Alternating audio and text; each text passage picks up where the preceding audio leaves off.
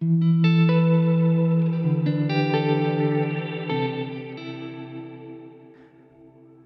1996, a TWA plane exploded into the sea after taking off from JFK.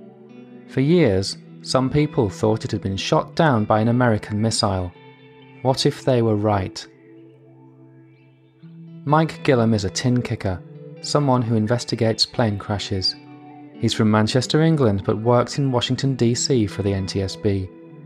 What appears to be an appalling accident, a plane crash in the Potomac, quickly becomes an international scandal. Mike risks his life trying to find out what happened in the skies over Washington that day. Join us every week on Kicking Tin.